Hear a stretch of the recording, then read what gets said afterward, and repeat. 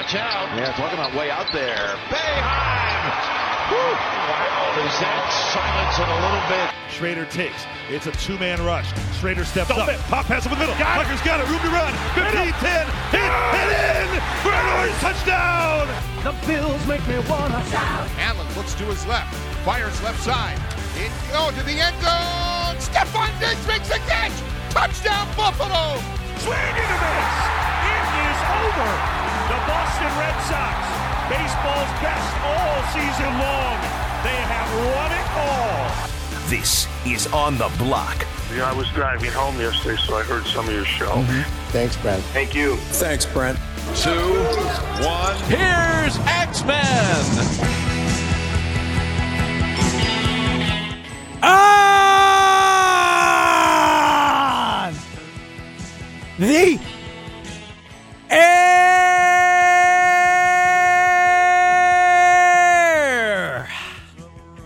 here on ESPN Radio Syracuse 97.7 100.1 FM 1200 1440 AM 96.5 out in Utica, Rome. In the audio vault at ESPNSyracuse.com, and you can watch on QSportsTalk.com. On the Block is on the air. It's not Brent Axe yet. He's got dad duties. Until then, Jordan Capozzi here with you. On the Block, on demand. Watch your favorite ESPN Syracuse sports talk shows on QSportsTalk.com.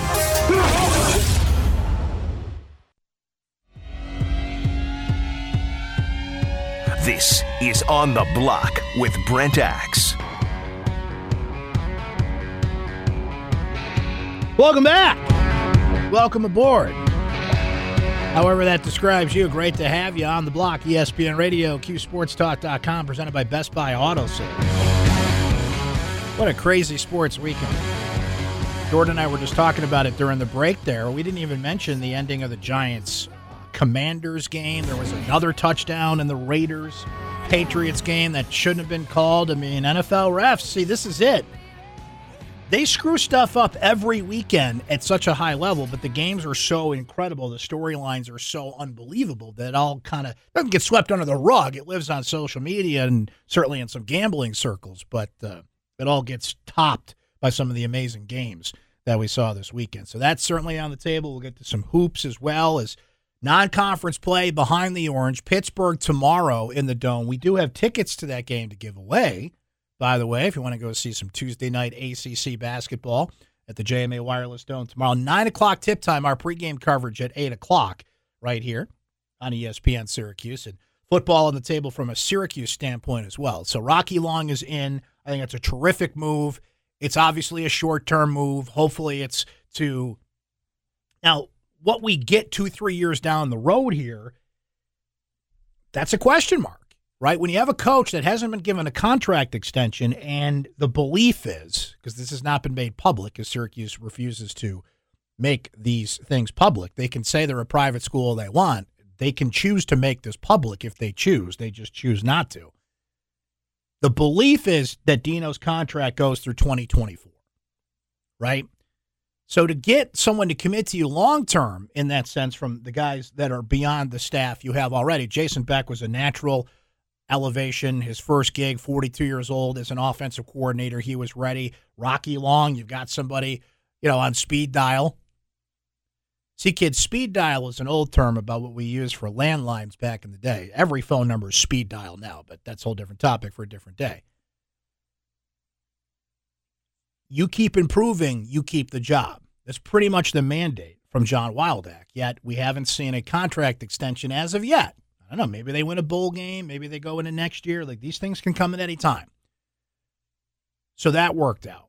The transfer portal, for the most part, has worked out. You've lost 9 players, you've brought in 4, including players from Nebraska, Notre Dame, and what's the one I'm missing there? 3 major schools where you get players with 3-4 years of eligibility remaining at this point. That's big. We'll talk to Mike McAllister about recruiting. Recruiting is an inexact science, but I feel like Syracuse has got to get some wins. on the recruiting front. Now, Lenora Sellers is a big-time win in terms of the ranking, in terms of the kind of quarterback he is, the numbers, how he fits the system. Quarterback is actually a position Syracuse is not thin at. I mean, you have Garrett Schrader coming back. You have Carlos Del Rio Wilson for a couple more years. Justin Lamson showed a lot of promise in the spring game, and I think is somebody that can compete for the job at some point. But at the same time, you can never have enough quarterbacks. If you're bringing in a talented guy who wants to be here, and by all indications, Sellers is in. He has not been swayed to go to South Carolina, who's coming at him hard. He's a South Carolina kid. So that's a big score. And we'll see what players in 2 or 3 years come out of this recruiting class that we look back at and say, oh, well, that guy wasn't highly rated, or he was a diamond in the rough. But see, that's what Dino is kind of tasked with doing. They're all 3 stars. You are the lowest rated team in the ACC. I think it's 85th in the country overall. Ratings aren't everything. Rankings aren't everything. But that's what I'd say, too, if I had the lowest rated class in the ACC. Syracuse has got to break through there. Maybe some of these players we're talking about here will break through. Think about what we're talking about this year. Okay? Sean Tucker, this past weekend, declares for the NFL draft. Just to give you a little context, okay? I saw just one rating today because there's going to be ratings all over the place. Some are going to have him as the 8th rated running back. Some are going to have him as the 5th rated running back. So, I mean, there's 100 of these draft services now. But I like Pro Football Focus. And they rated Tucker, at least at this point, as the 6th running back, in the upcoming draft. Okay?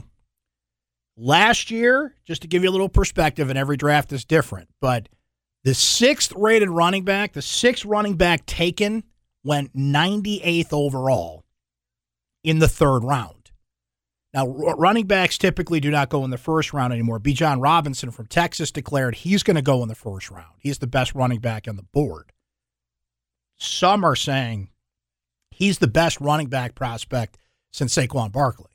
So he'll go 1st round, but 1, maybe 2 go in the 1st round, and then the run starts kind of 2nd round, 3rd round, 4th round. You try and find some value there at that position. James Cook, I believe, was the 2nd or 3rd running back taken by the Bills last year in the 2nd round. He's starting to pay dividends, and you've seen it all over the league before he got hurt, Bryce Hall at the Jets. So the running back position, the value is starting to come back there. Sean Tucker is going into the NFL at a time when the NFL is valuing running backs again. And if you want to make a comparison, I know this has been said, but it bears repeating, he is Austin Eckler. Okay, watch Austin Eckler for the Chargers and then put that side by side with Sean Tucker and tell me you don't see the same player. Tell me you don't see that's the path for Sean Tucker right there. That's the kind of player he can be, and that's the kind of player I think teams are going to look at and say, okay, that's our chance to bring in an Austin Eckler. So Sean Tucker made the right move by going to the draft. He is going to go to the Pinstripe Bowl and be on the sideline, and I think that's awesome. Some people might question that, but I like how people have evolved on this too. There are always going to be some dopes that are be like, hey, he's opting out of the bowl game, and just the old school thinking of whatever, he's quitting on his team, or some of the ridiculous takes that are out there. Most of you are intelligent enough to know that Sean Tucker has nothing to gain by playing in the Pinstripe Bowl and everything to lose. Most of you are intelligent enough to know that his teammates fully back him. Look at the reaction from his teammates when he put his name into the draft, right?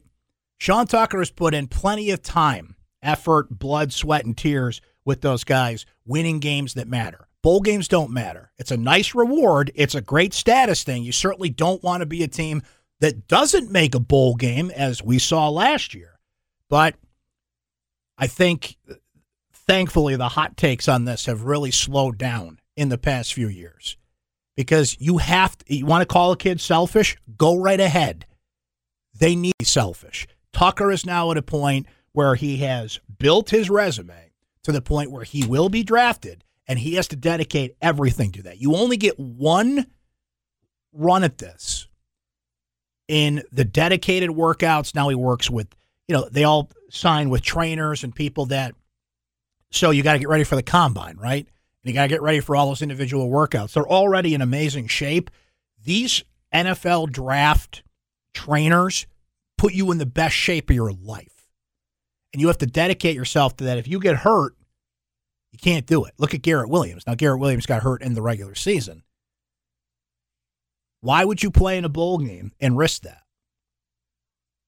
I'm glad most people have come around on that. There's always going to be some old school people that say, it's football, you can get hurt anytime, get out there. Most people know that situation has changed, and let me tell you how many NFL teams are going to care that Sean Tucker opts out of a bowl game. How about close your eyes, and what do you see? Nothing. None. Nobody. Not one team is going to hold that against him.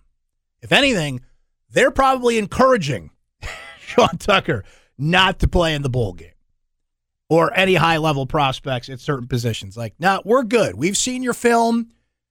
We've been to the workouts. We don't need you to be in a bowl game. Okay? It's the opposite. So for those of you that want to say that Sean Tucker's this and Sean Tucker's that, and I know you're in the minority, but sometimes the minority can speak a little louder than others, you're dead wrong. You're dead wrong on this one. So, there you have it. Stinks we won't see him for one more game, but I think Sean Tucker's done enough for Syracuse football. And Emily Leiker actually put this out on Syracuse.com today, so I would check that out.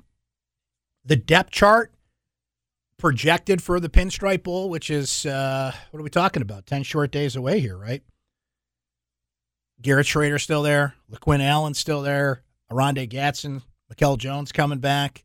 Right? Jeremiah Wilson has to hold down the fort at cornerback because Deuce Chestnut went into the portal, right? But Marlo Wax is still there. Matthew Bergeron, who's an NFL prospect himself. See, there's the opposite of that. Matthew Bergeron is going to the Senior Bowl, and I have seen projected by several NFL draft experts, the real experts, not some guy with a blog, like the guys that do this for a living, as a top 5 left tackle prospect. He, unless we hear otherwise in the next 10 days, he's on track to play in the bowl game, right? Because it's his choice. If Matthew Bergeron wants to risk everything, go out there and do this, and look at, speaking of Bergeron, you know what's pinned at the top of his Twitter page right now? When Syracuse got bowl eligible, and how much that meant to him and Mikel and Garrett and Andre Schmidt and the players that came back for this purpose. So everybody's different. It means a lot to them. Not that it doesn't mean anything to Sean Tucker, but he's made the choice to say, you know what, I'm in a position where, I'm already looking at getting picked in the 3rd or 4th round, and I'm one of the best prospects out there. Why would I hurt my chances? Bergeron could be a 1st-round pick, and he's going to go out there and play because it's his choice. And good for both of them doing what's best for them and what they feel is best for them. A lot of football stuff, right? We will get into the basketball coming up in that win over Cornell, and ready or not, here we come. Full-time ACC play starting tomorrow night at the Dome, Syracuse and Pittsburgh. If you want to go to that game, thanks to your friends here at ESPN Syracuse, I would not stray far. Just some free advice from Uncle Brent. To the phones we go before we break, though, at 437-7644. A crazy NFL weekend. How did that make Scooter's bets go is what's on my mind. Scoot, how did this every game decided by 11 points or less weekend affect some of the Sophie's college picks that we made? Yeah, it was interesting. Now, of course, I always talk about patience. And if you wanted to wait out the Minnesota halftime when they're down 33-1, if you wanted to do the money line, it was 30-1. That Minnesota's going to win the game outright, but you could got them at 26 plus 26.5 points, which to me was you hope that Minnesota's going to show up in the second half to at least make it competitive. So that was interesting. The Jets over under with Detroit dropped to 29.5. Wow. Yeah, and that's when. Yeah, so there's value in waiting, but you're right, with 11 points, the teasers must have been nuts. It'd be interesting to see if you add and subtract, because everything was around the number.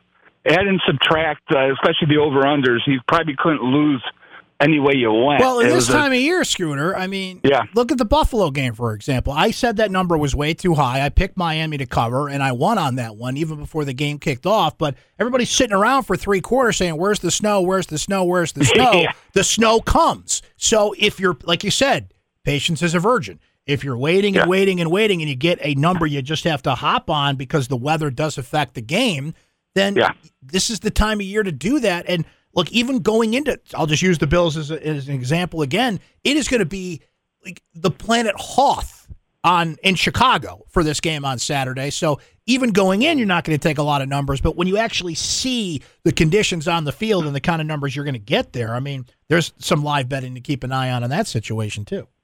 Yeah, it is, and especially double digits. You hope the opposition, like Houston, scores on KC. I think that was, 14 to going in?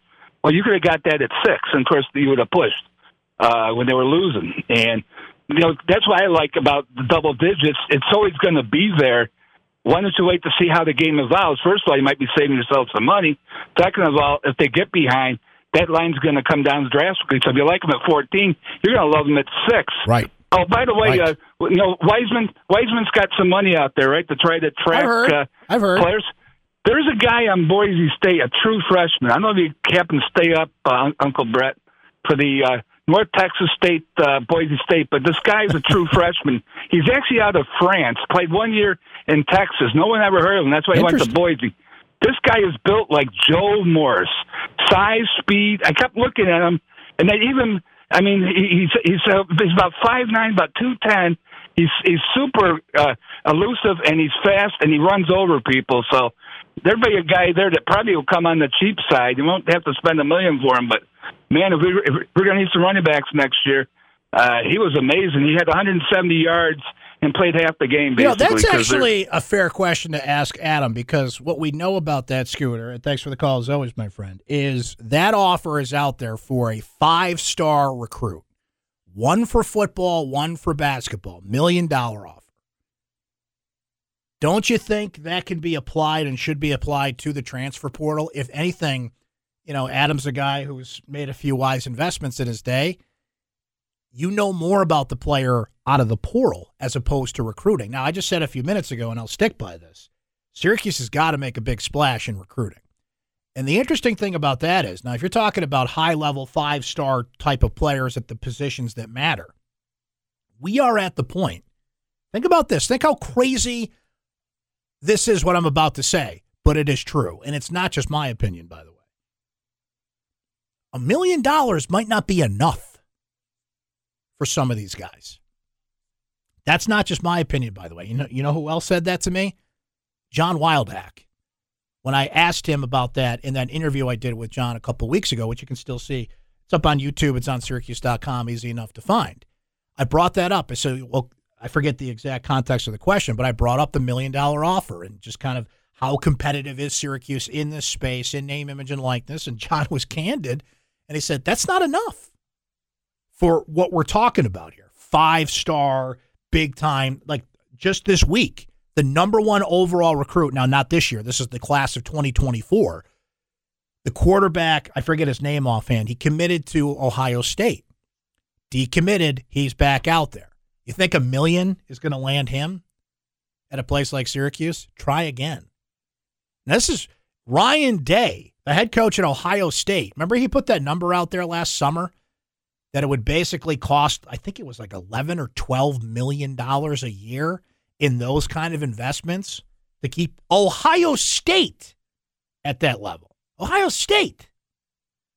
Now here's Syracuse trying to pretend it's in that game. They're getting talent. They're finding players. They're making it work for them. But on that big boy level, $1 million not enough for a 17-year-old kid coming into college. Like, we are in bizarro world, but that is where we are at. Let's talk some hoops on the other side. You're on the block, ESPN Radio, QSportsTalk.com. Don't go anywhere. Broadcasting live from the Dunn Tire Studios in Armory Square. This is ESPN Radio 97.7 and 100.1. This is On the Block with Brent Axe. I thought Cornell was better than us today. I thought they just missed shots. That's all. The only reason we won the game is they missed shots. We did a little better job of guarding them, not much. They just missed a lot of shots and let us back in the game.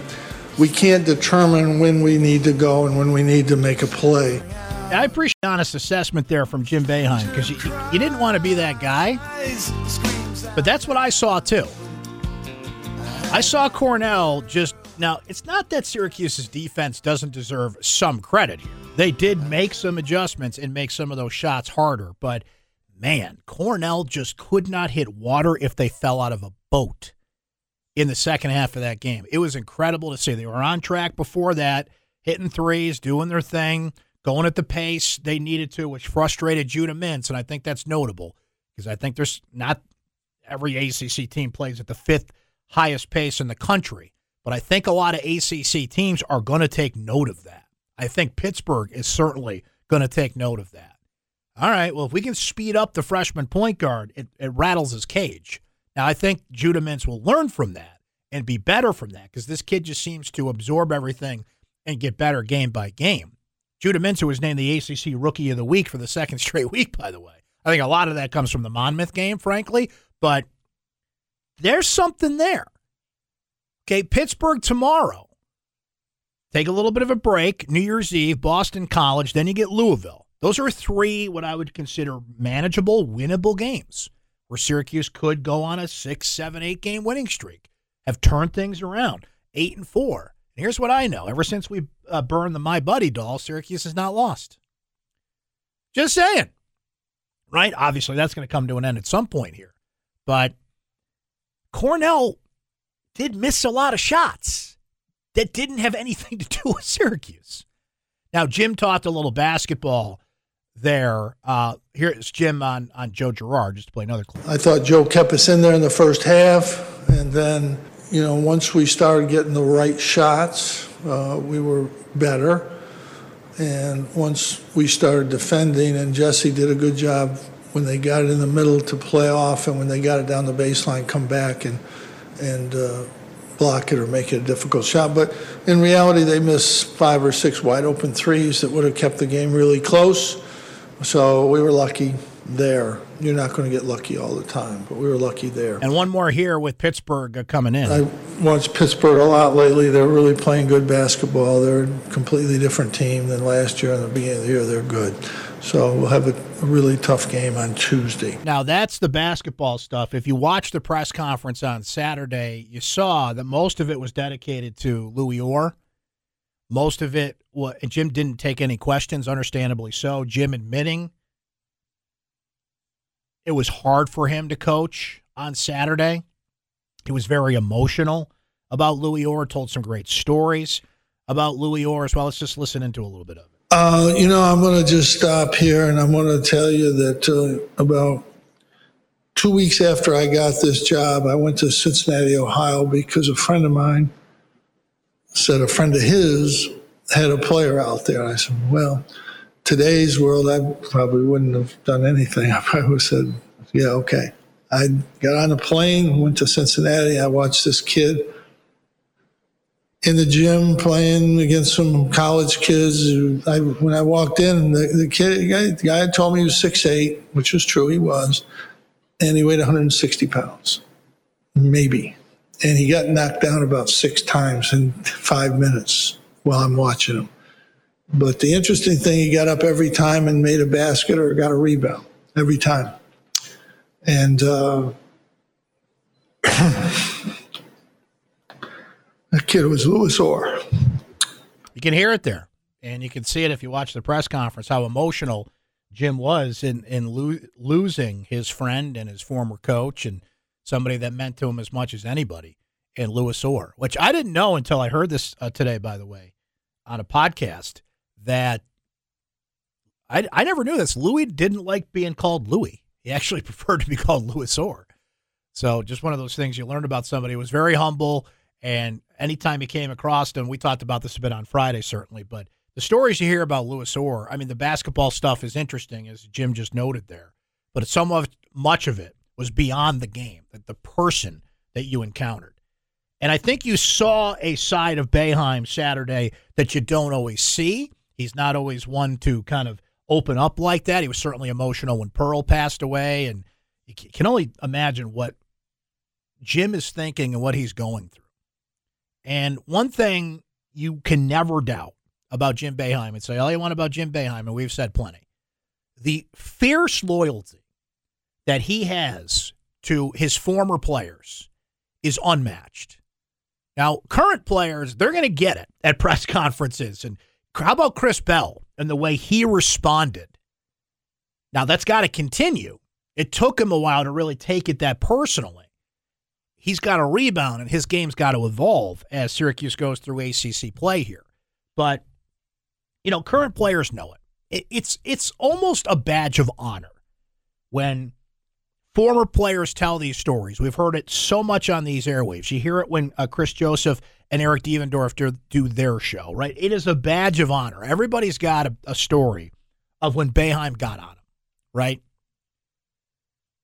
But that man will do anything for his former players.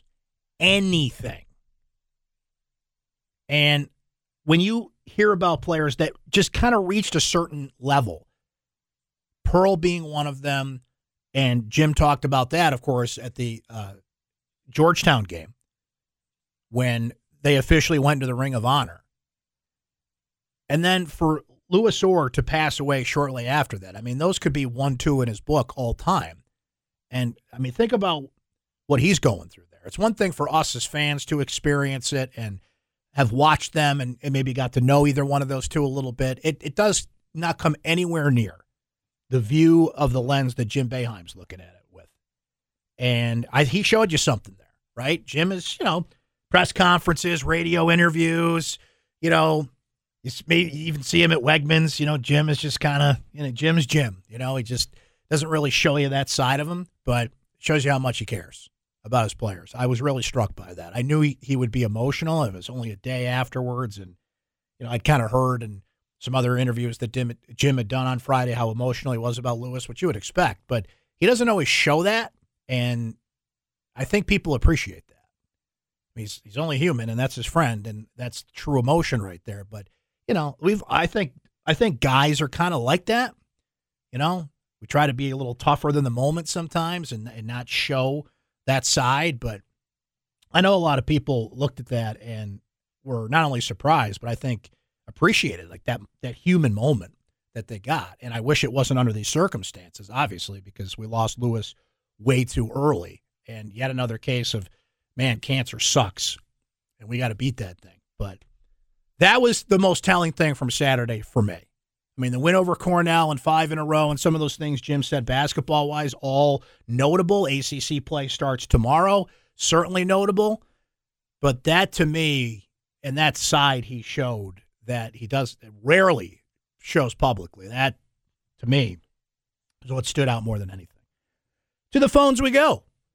Before we take a break, speaking of Syracuse and Pittsburgh at the Dome tomorrow, if one would, in theory, want to attend that game, thanks to your friends here at ESPN Syracuse and QSportsTalk.com, I would not stray far. That's just my friendly advice. Stephen Orr Syracuse been hanging in there as we jump back to a little football talk here and players in the portal versus recruiting and that fascinating world we're in. Hey, Steve, how are you? I'm fine. Just one thing on what you were talking about. Louis and Bowie sounds better than Lewis and Bowie. Correct. Roosevelt would have had to change his name to Bouis for that to work. Anyway. That wouldn't work.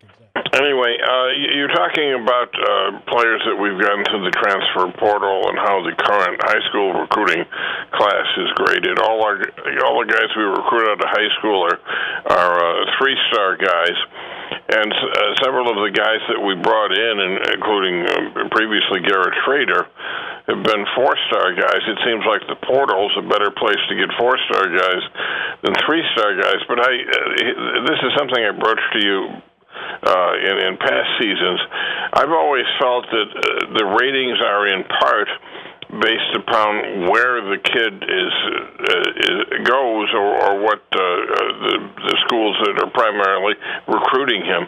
And I think that the same player could opt for Syracuse and be a 3-star guy, but if he went to Penn State, he'd be a 4-star guy.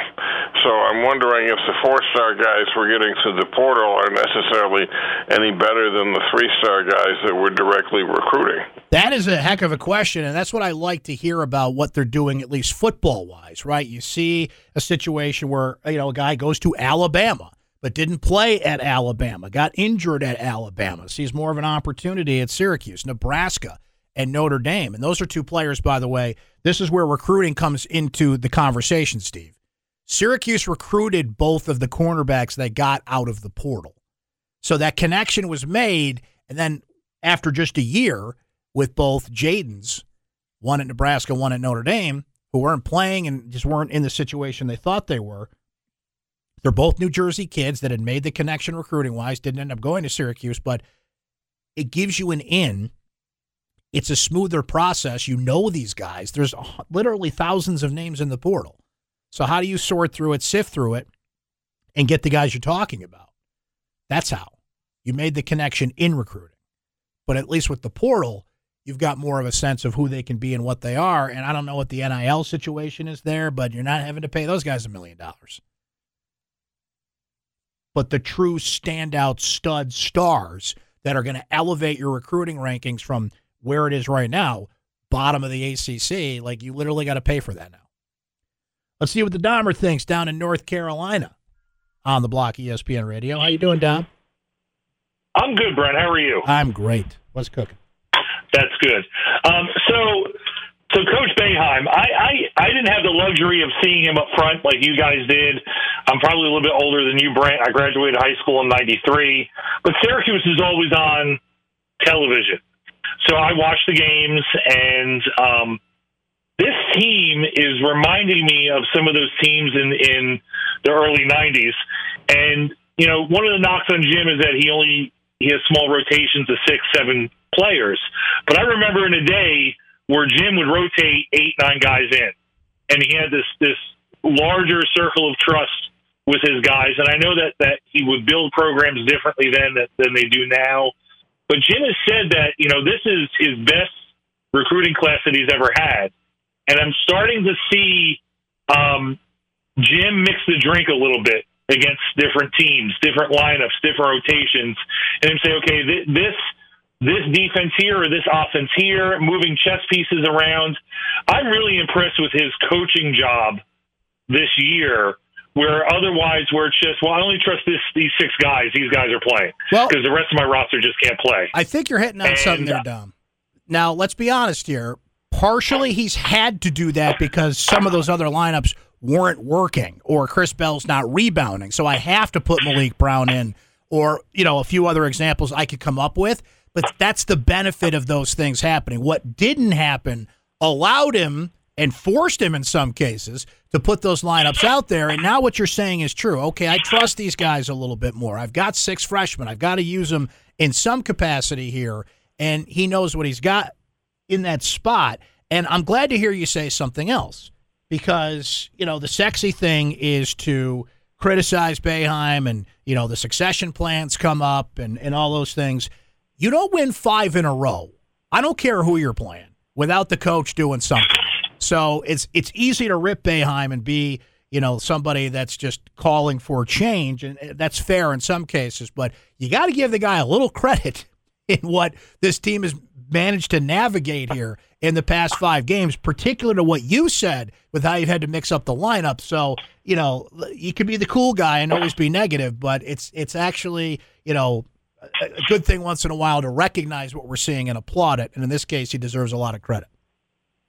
He to me has been like the bartender. You go on vacation on a cruise or to some a place where you don't have to pay for drinks.